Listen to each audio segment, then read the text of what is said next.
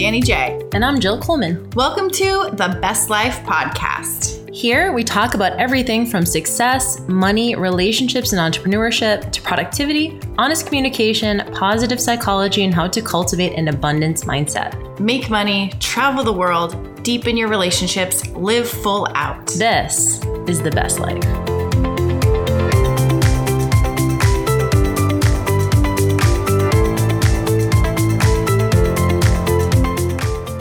So, hey guys, this is Danny J, and I am in the Moroccan studio with my good friend, Elizabeth Faye. Hi, I'm so happy to be on the podcast. Oh my gosh. So, you guys, Elizabeth has been a friend of mine since 2014, 2015, and there's been so many times I've been wanting to get her on the show, and we just keep, I don't know. We talk about it and then we have long conversations that we should have just hit record and then we just had them offline. So now we're here actually online. Yeah, basically. And you're like on our show all the time. You're like a regular. I know. So but we do have all of ours offline. We'll have like amazing conversations. We're like, oh, we should have recorded that. So we're in Morocco right now. I'm actually here with Elizabeth on her mastermind retreat. I'll let you tell your story a little bit, but I'm going to just like brag about you a little. She is a creator of this amazing movement and brand called Hair Love. So she does this big thing called Hair Love Retreat, which I was a part of in May. It's this ginormous, you can't even really explain it. It's like, what's the Coachella? It's like Coachella and Burning Man and like all of this amazingness in the middle of nowhere. Like she just builds a whole city in Utah and then all these people show up and then tear it down. And it's just incredible. And it's an incredible experience. And I had the amazing opportunity to speak there and just participate and just meet all the amazing women. And it was so incredible. And so this year she did her first mastermind that wasn't just for hairstylists in Morocco.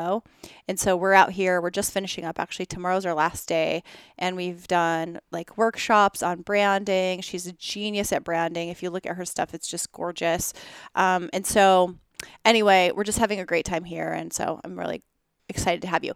But because people don't know your story, I do. Like, I want you to share with our audience your like 16-year-old, how you become a hairdresser story, like that part. Yeah. So I'm a hairdresser, and our company is mainly for hairstylists. But yeah, this trip has been literally the trip of a lifetime. This mastermind, we've been here over a week. Camel rides, workshops, bonding, all the things. It's been amazing. But my story goes back of how I got into hair. Hair really saved my life, and it was the thing that turned my world around.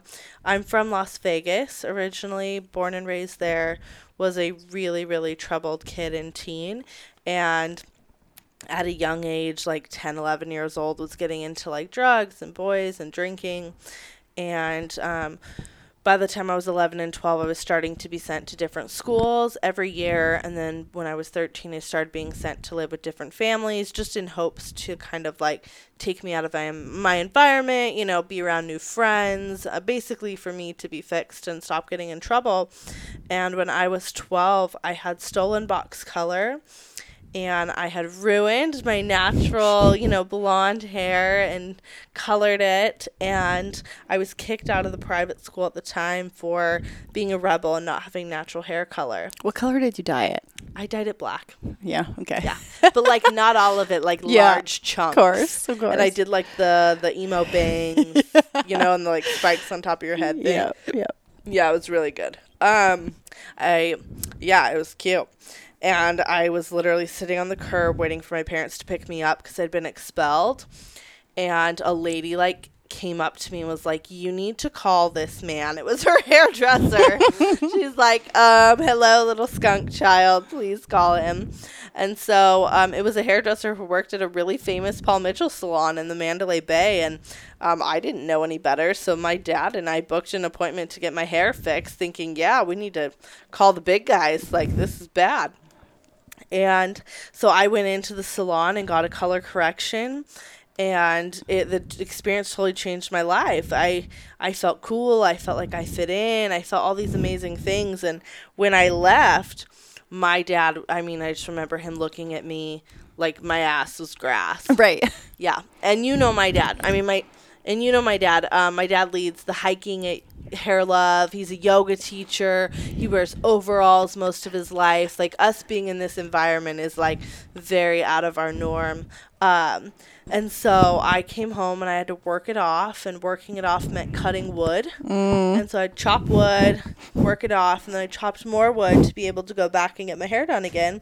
And I brought the wood chopping money back to the salon, put the cash on the table, and basically asked what I could get for that much. And Brandon laughed and said, "Put your money away."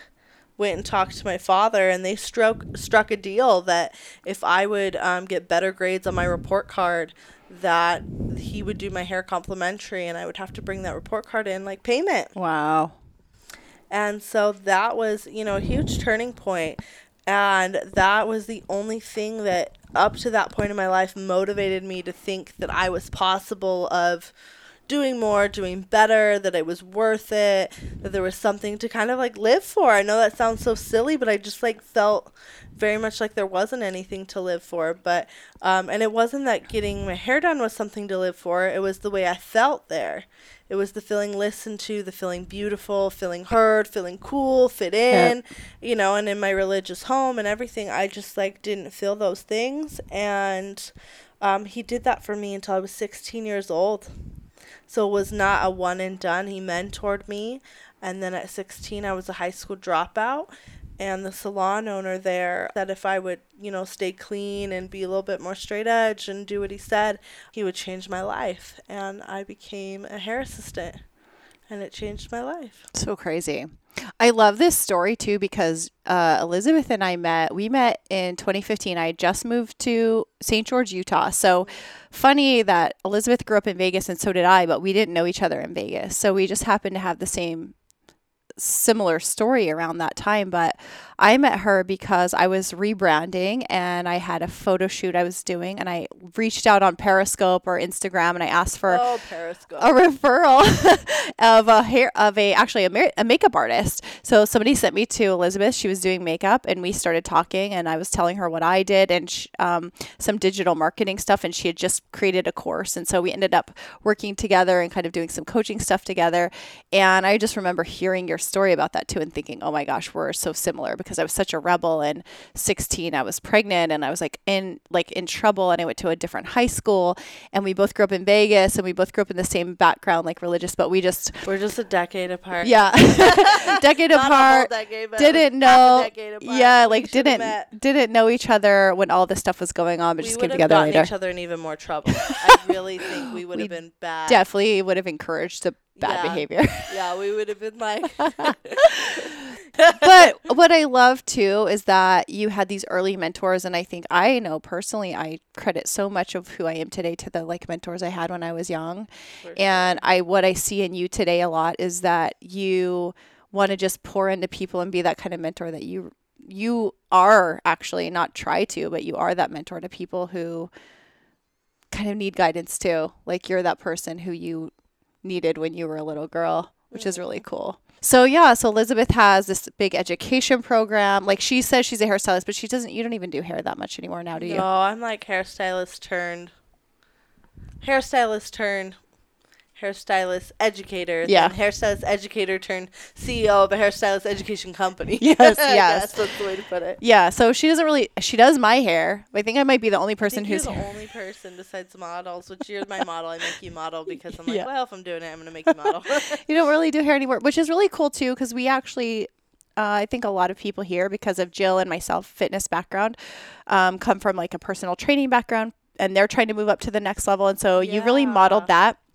I think that there can be always a next step. So if you're a hairstylist, there can be like the next step is education or owning a company. Or if you're a trainer, the next step can be like doing online training. And there's so many different steps. And I think that's really cool to hear, because sometimes we think that like we plug into one career and that's it. And there's could you even imagine being or doing being who you are today or doing what you're doing today like 10 years ago? No, hell freaking no. Yeah, just like half of it didn't even exist. Like there was no Instagram, there was no mastermind stuff, retreat. I mean, can you imagine being in Morocco right now? No. Having this conversation? No, absolutely not. So I love this story, and I just wanted people to hear that because just to hear the success. And like, I think it's always important. I love story, and you know that, but just I think it's important for people to hear that we look at people with success or big followings or like a lot of money or whatever we define success as. Right. And we think for some reason, well, they were luckier than us, or maybe their parents had a lot of money, or they were born into something. And I like sharing stories like that because it's not always the case. Like that wasn't your story. It was a lot harder, and you got lucky in the fact that you had mentors, but also you had to choose to bring back that report card and do the work. Yeah, 100%. But I actually want to talk about more personal stuff today. I know. You told me, and I'm open. I'm ready. So excited about this. It's something I would say I talk openly on Instagram, but not as deeply as we're going to go with this. Yeah. So let's get into your personal life a little bit, because that's really going to kind of make sense as to why we were talking about the surgeries and stuff like that. So when I met you, you were married. Mm-hmm. So, and you got married pretty young. So kind of walk us through like your relationship and then what happened like up to your divorce. Yeah. I mean, so fast forward, 16-year-old, got into school, worked in Vegas, worked in Chicago, then I worked in Utah. That's the fast version of that.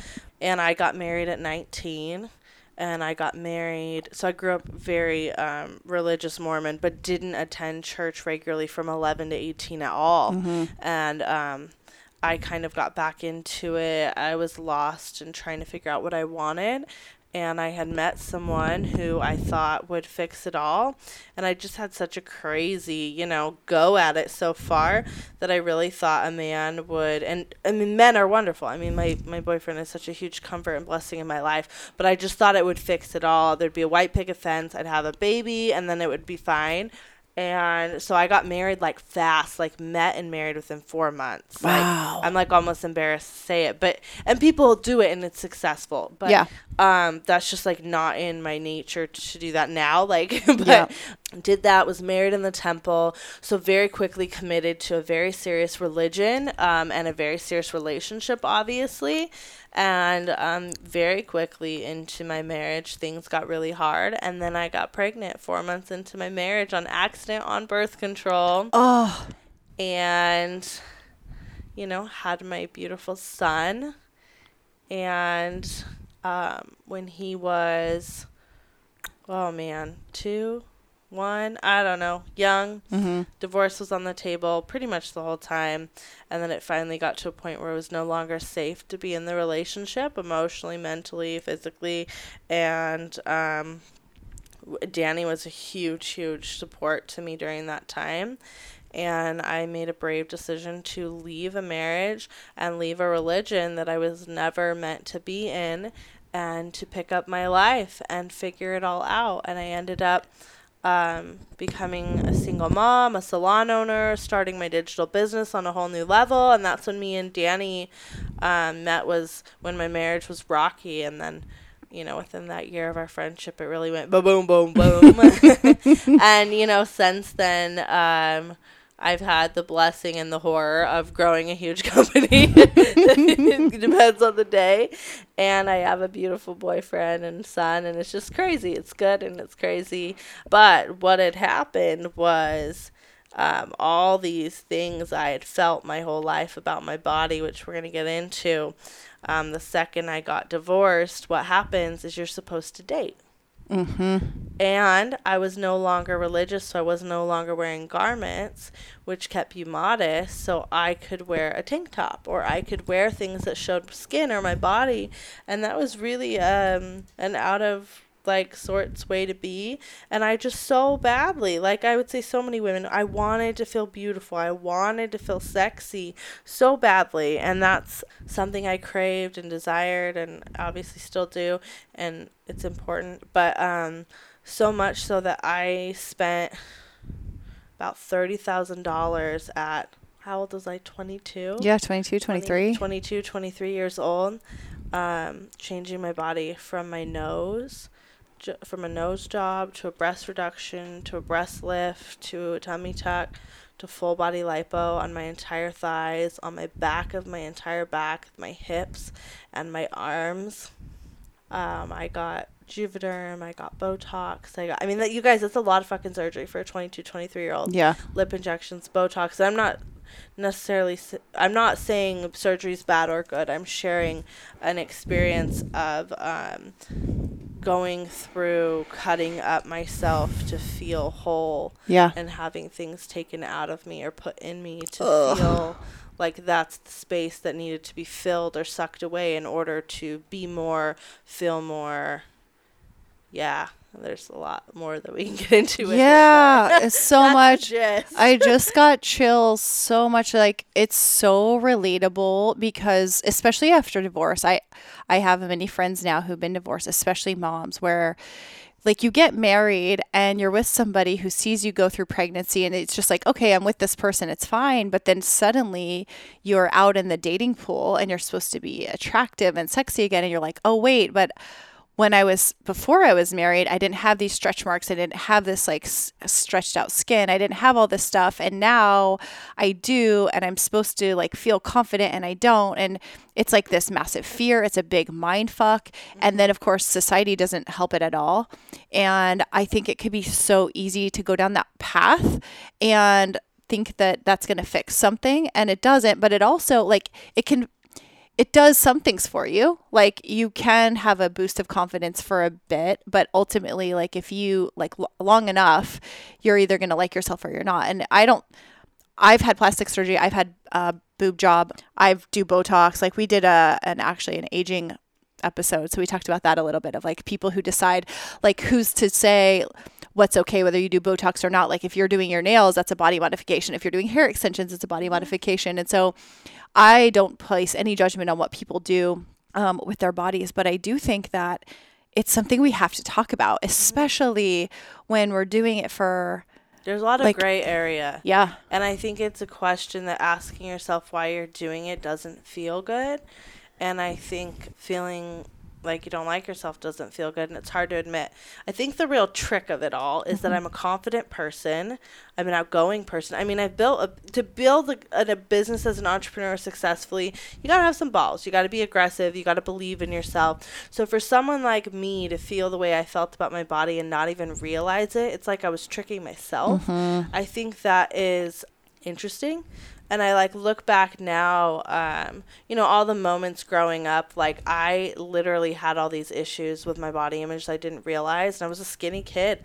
Like I remember starving myself in second grade because a boy told me I was fat and I was skinny. I remember stuffing in middle school, like all these things. I remember cutting myself. I like stuff that I like literally was like, oh, that's just teenager shit. And like looking back, I'm like, no, I actually was like judging myself. I remember like, pinching and the pulling. Yeah. I remember begging to get a water bra, like in tears to my dad. Ballet stuff. I have all these stories about that because I have like a booty just naturally. So no matter how, it doesn't matter how skinny I am, I have a booty.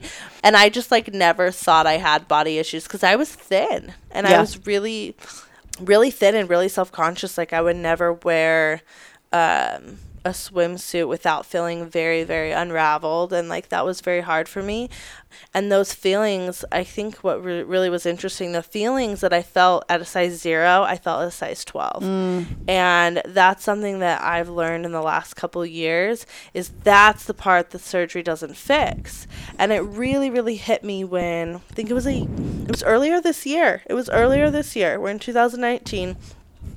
Derek made some comment to me because this is super embarrassing. We were changing my mattress, and I'm really always embarrassed to have like the nanny or the housekeeper. I sound so like bougie saying that. The nanny or the housekeeper, but like change the sheets for me because there's a lot of blood stains on the sheets. And there's a lot of blood stains because I've had so much surgery that you bleed in your sleep and through your wraps and all this stuff. So like literally my bed looks like there was war on it, and it's a really expensive mattress, so I didn't get rid of it. So it's kind of gross, kind of embarrassing. But I think just all women have blood stains on their mattress. oh God, mine looks like I murdered people on it though. Like, but yeah. I'm like, wait a second. I didn't have all of those, but my mattress is probably pretty bloody. Oh, mine is so The bloody. worst periods, you're just like, okay, yeah. Oh gosh. Okay, well at least I'm not alone. And he kind of mentioned something about like, why is there so much blood? And I was like, all the surgery. And he's like, why did you need so much surgery? And I was like, oh, I was so ugly. Like I literally said I was so fat. Like my stomach was so disgusting. Like all this skin, all this stretch mark. Like these words were coming out of my mouth of how just gross I was. And I remember thinking after, like, man, I must have been pretty fucking gross. Like, that was descriptive. And I looked for photos of what I looked like, and I was really shook when I found the photos. I was beautiful. Like, and I'm not just saying that, like, oh, my stretch marks were beautiful. Like, I realized I had extreme body dysmorphia because I literally didn't have loose skin. I literally had very minimal stretch marks. I literally did not need a drastic tummy tuck where they cut and pulled my skin. Like, I don't know what they did. Like, and that was something that hit me. It wasn't just like, oh, I looked back with soft eyes and thought, oh, I'm so beautiful, I love my stretch marks. It was like, oh my God, I literally have been looking in the mirror my whole life and seeing someone that I wasn't. Like, this is really serious. And I am the curviest I've ever been currently, and a lot of it is, you know, learning my relationship with food, what I want to be okay with, what I'm not. Some of it's stress, some of it's health issues.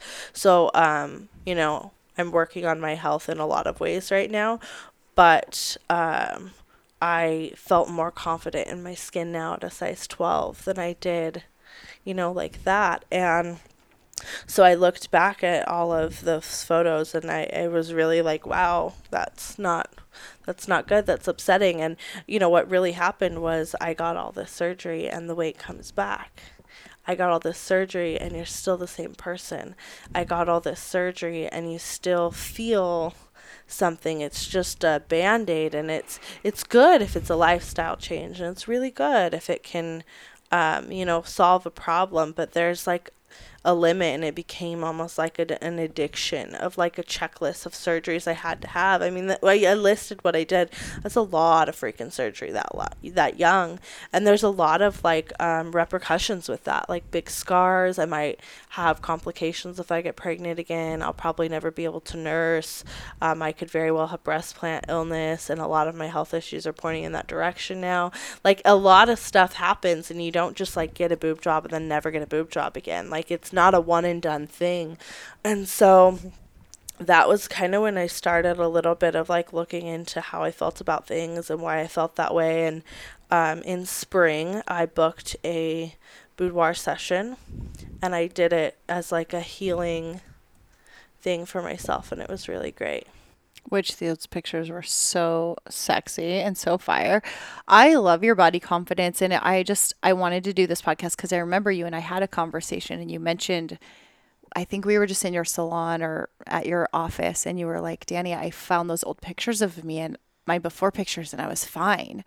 And I was like, wow, we have to talk about this, because I think that, you know, I've been seeing a lot of, it's been coming up for me because I've been seeing a lot of people on Instagram post about getting explant surgery and having breast implant illness and taking them out. And I've just had this, like, I remember going into Rhythmia to ayahuasca, and I was like, ayahuasca better not tell me to take my implants out because I was like, oh my gosh, my boobs looked so bad. And then I'm thinking in my head, did they look that bad? Or was it just like my perception at the time? And I started going, maybe they weren't really as bad as I thought they were.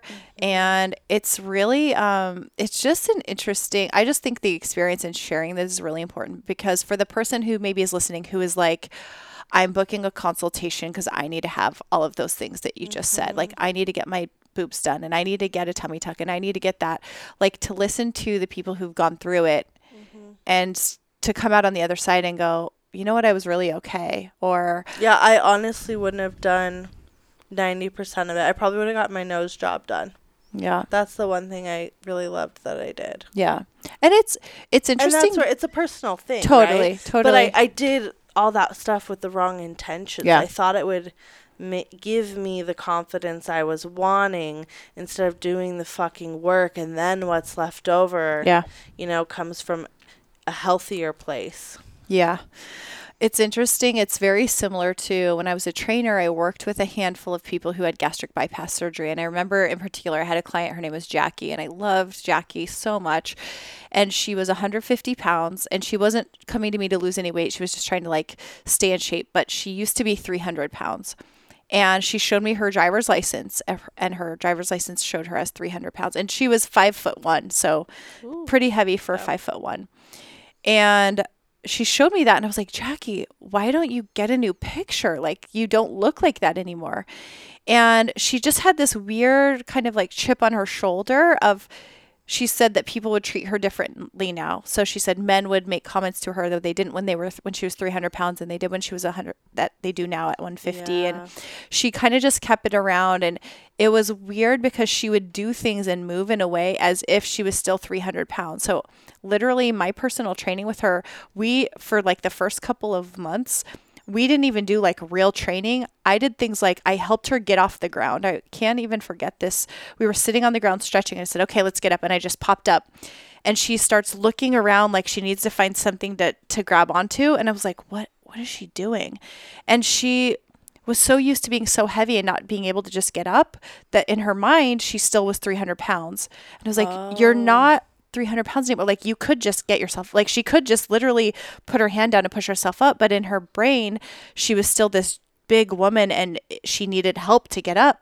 So we literally spent 40 minutes just having her sit on the ground, stand up, sit on the ground and stand up, sit on the ground and stand up. Yeah. Just so she can feel like in her body and who she was. And so I think that it's really interesting when we do like a quote unquote quick fix, how the outside can change really quickly, but our mind doesn't catch up. So we still think we're that old version of ourselves, and we still think we're, however, I'm putting finger quotes up. I know you can't see me, but the ugly version of ourselves, or the fatter version of ourselves, or the whatever, the old version. And now we're a new person, and the world sees us as a new person. The world treats us as a new person, but we're still acting and behaving and believing that we're still the other person. Mm-hmm. And there's a weird space in the middle that I think either your mind catches up and like brings the confidence that you were trying to get, or you start to maybe have resentment like she did, like the people are treating me different, but I still am the same. That makes sense. Or there's the massive self-sabotage of like, I did all of this stuff and I'm just going to gain all the weight back, or I'm going to go back to what I was doing. And like, you did all that stuff for no reason. Yep. And I just think it's really fascinating because we have all these things at our disposal. Like, if you have enough money, you can be a different person tomorrow. Like, you can do all the surgeries, you can do everything. And yet inside, there's still a piece of you that's always going to be you that can't change, and you have to change that. Yeah. I love what you said. It's almost like you have to catch up or fall back. Yeah. It's almost like winning the lottery. It's like too fast, too good. Do you know? Mm-hmm. And it's like, it is exciting. It's exciting to look in the mirror and be like, holy shit, I look like a fucking Snapchat thing. Right. You know, with like huge, scary Frankenstein scars, but good enough. Right. Now I'm good enough. Right? Yeah.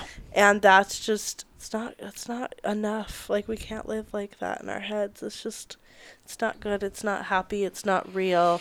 And yeah, I think it's worth sharing.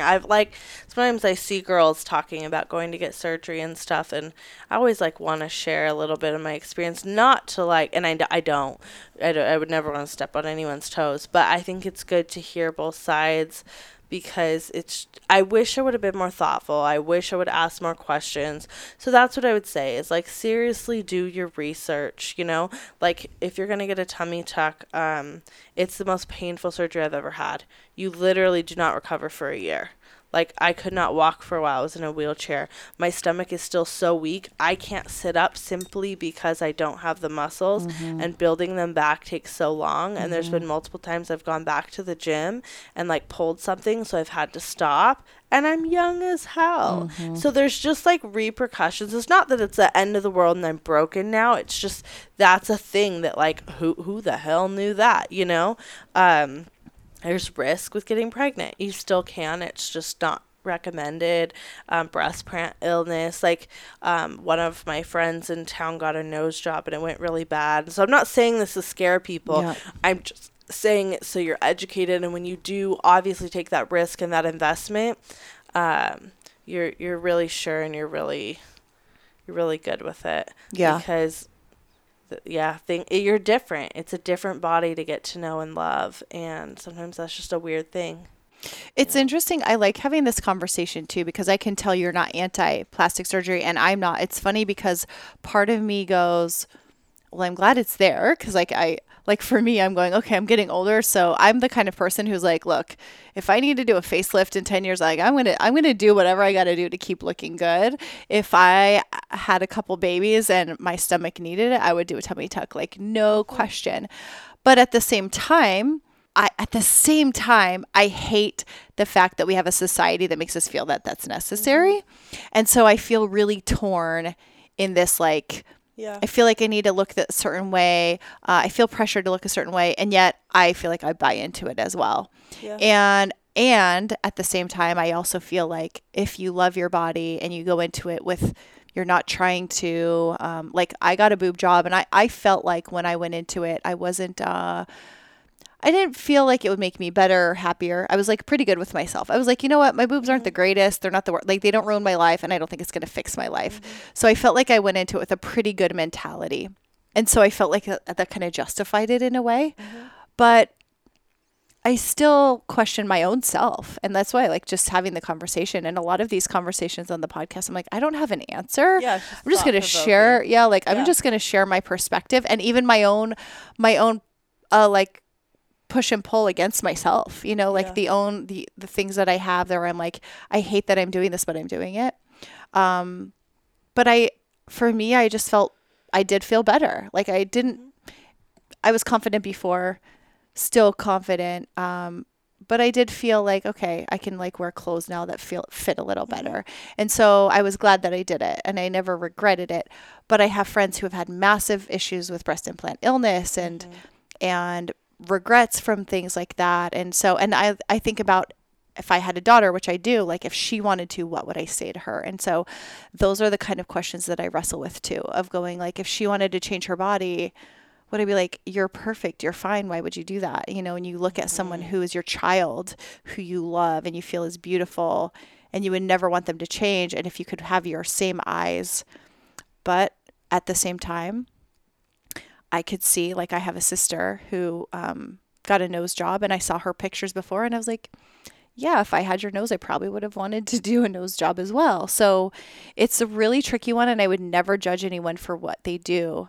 But I love having the conversation of like when we go to extremes like you did, especially right after a big trauma like divorce. Yeah.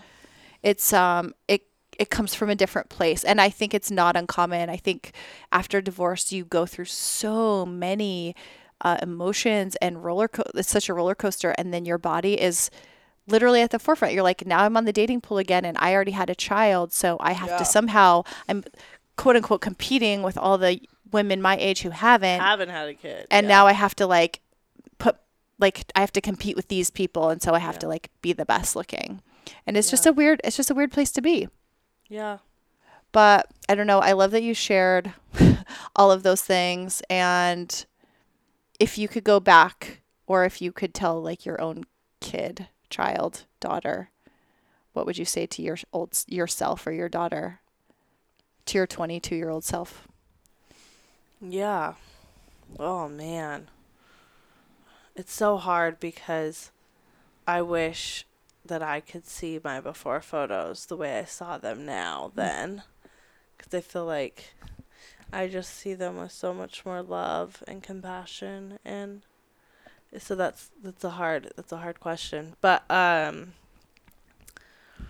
would spend time, like if I was my own daughter, I would spend time teaching her how to like try to look at her body with love, like literally like standing in the mirror naked with love. Like I don't think I ever purposefully did that before surgery. I only looked and like tugged and pulled like, oh damn, that's gonna look good once it's like this. Like, I looked at it like a dream board of what I wish it would be, instead of like, you know, like looked at the good things and then like really like forced myself to admire it, or like, you know, like you'd manifest in the mirror and feel crazy, but you do it anyways. I wish I would have done that. And I wish I would have like just tried dating a little bit with my mom bod and just like let myself see that like it was probably okay. Yeah.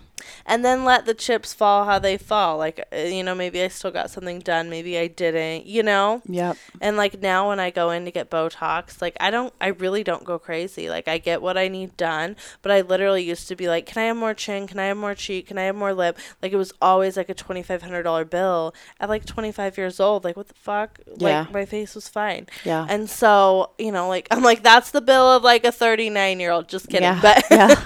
like there weren't even wrinkles to be filling, you know? Yeah. And so now I go in and spend like $600 and I'm like, what was I buying before? Right. So it's just like, that's I guess what I would do. Yep. And I would have done more research. Yep. Like I didn't want to do the negative research. I only looked at the positive research and the success stories, and I loved before and afters. I didn't ever want to read about like explants and stuff. I mean, that's a whole nother topic.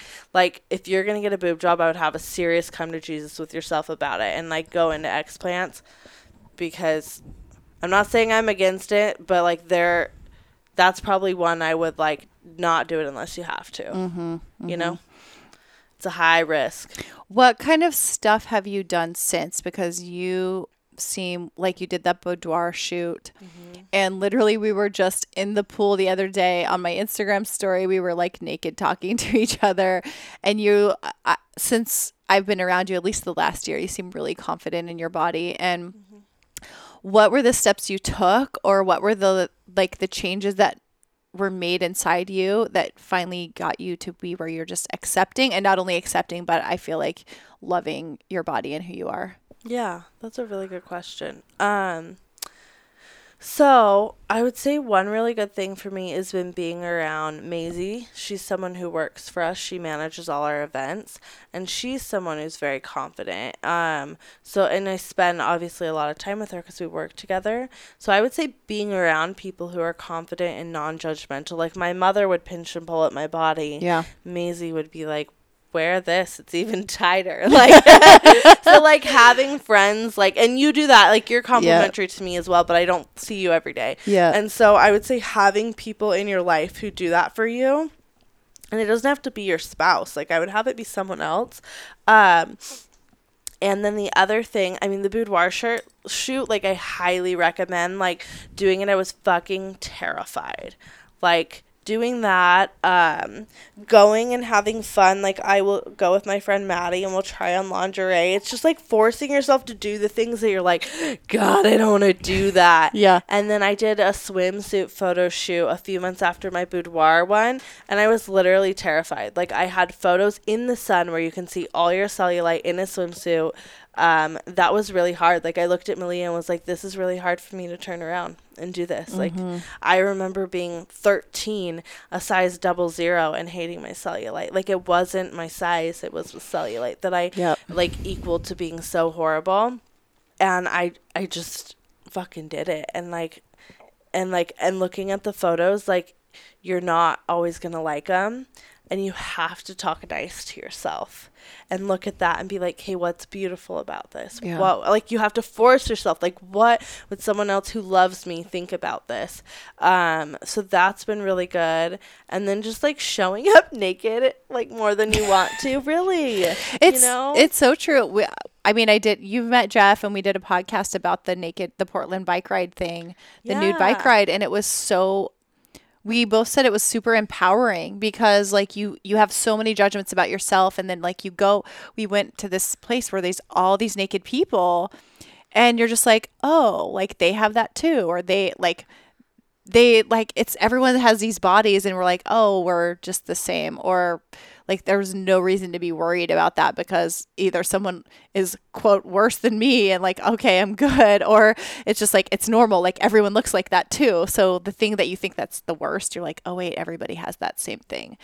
It like, well, and we just actually went to this hammam spa. You gotta tell them about it. So we went to this hammam spa in Morocco, and there were 2 groups. So we had a group that went to the camels the first day, and this other group went to the hammam spa. And the first group was telling us how crazy it was going to be. They were like, it's horrible. You're naked and you get sprayed in the face, and it's just humiliating, and they just wash you. And it's like, so, I don't know. They made it sound like very dramatic and very like violating.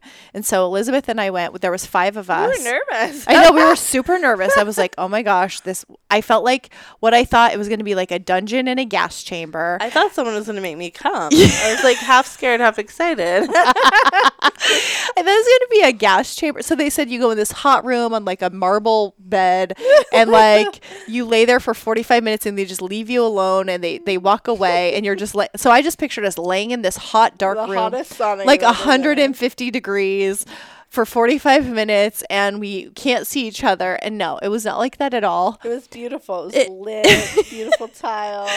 But it was so interesting because we went into the room, and so there was 5 of us at this point, and so there was a woman who was probably, I think, in her late 50s.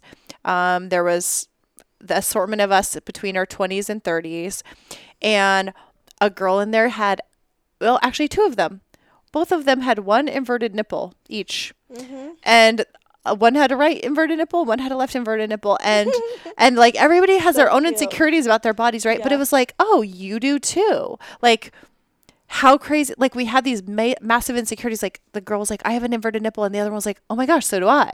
And then you just go, oh my gosh, that's kind of cute. Like, let me see your titties. Yeah, I saw it. It was actually really cute. Yeah, and like, it's just this interesting thing. So then, like, we all strip down, and it's just like, once you're around all these bodies, you're just like, cool, we're just bodies with different things. And it's like, we all have our own insecurities. We all have our own things, whether it's a birthmark or a nipple thing or moles or like our skin, like who knows, but we all have these things in our heads. I got all the scars from surgery. Yeah. I mean, like, we all do have the things, and it was just like, it was kind of like, okay, why are we all worried about? What are we all freaking out about? Yeah. And it was another, I think, freeing experience. Very much. And I think... And the women who watched us were very loving, and... They were so sweet. Yeah. It felt like just like we're babies and they're just washing us. Like the hammam spa, you basically go into this room and somebody washes you. Like, you're naked. Yeah. Yeah, you're naked-ish. Like, they give you this kind of paper G-string, and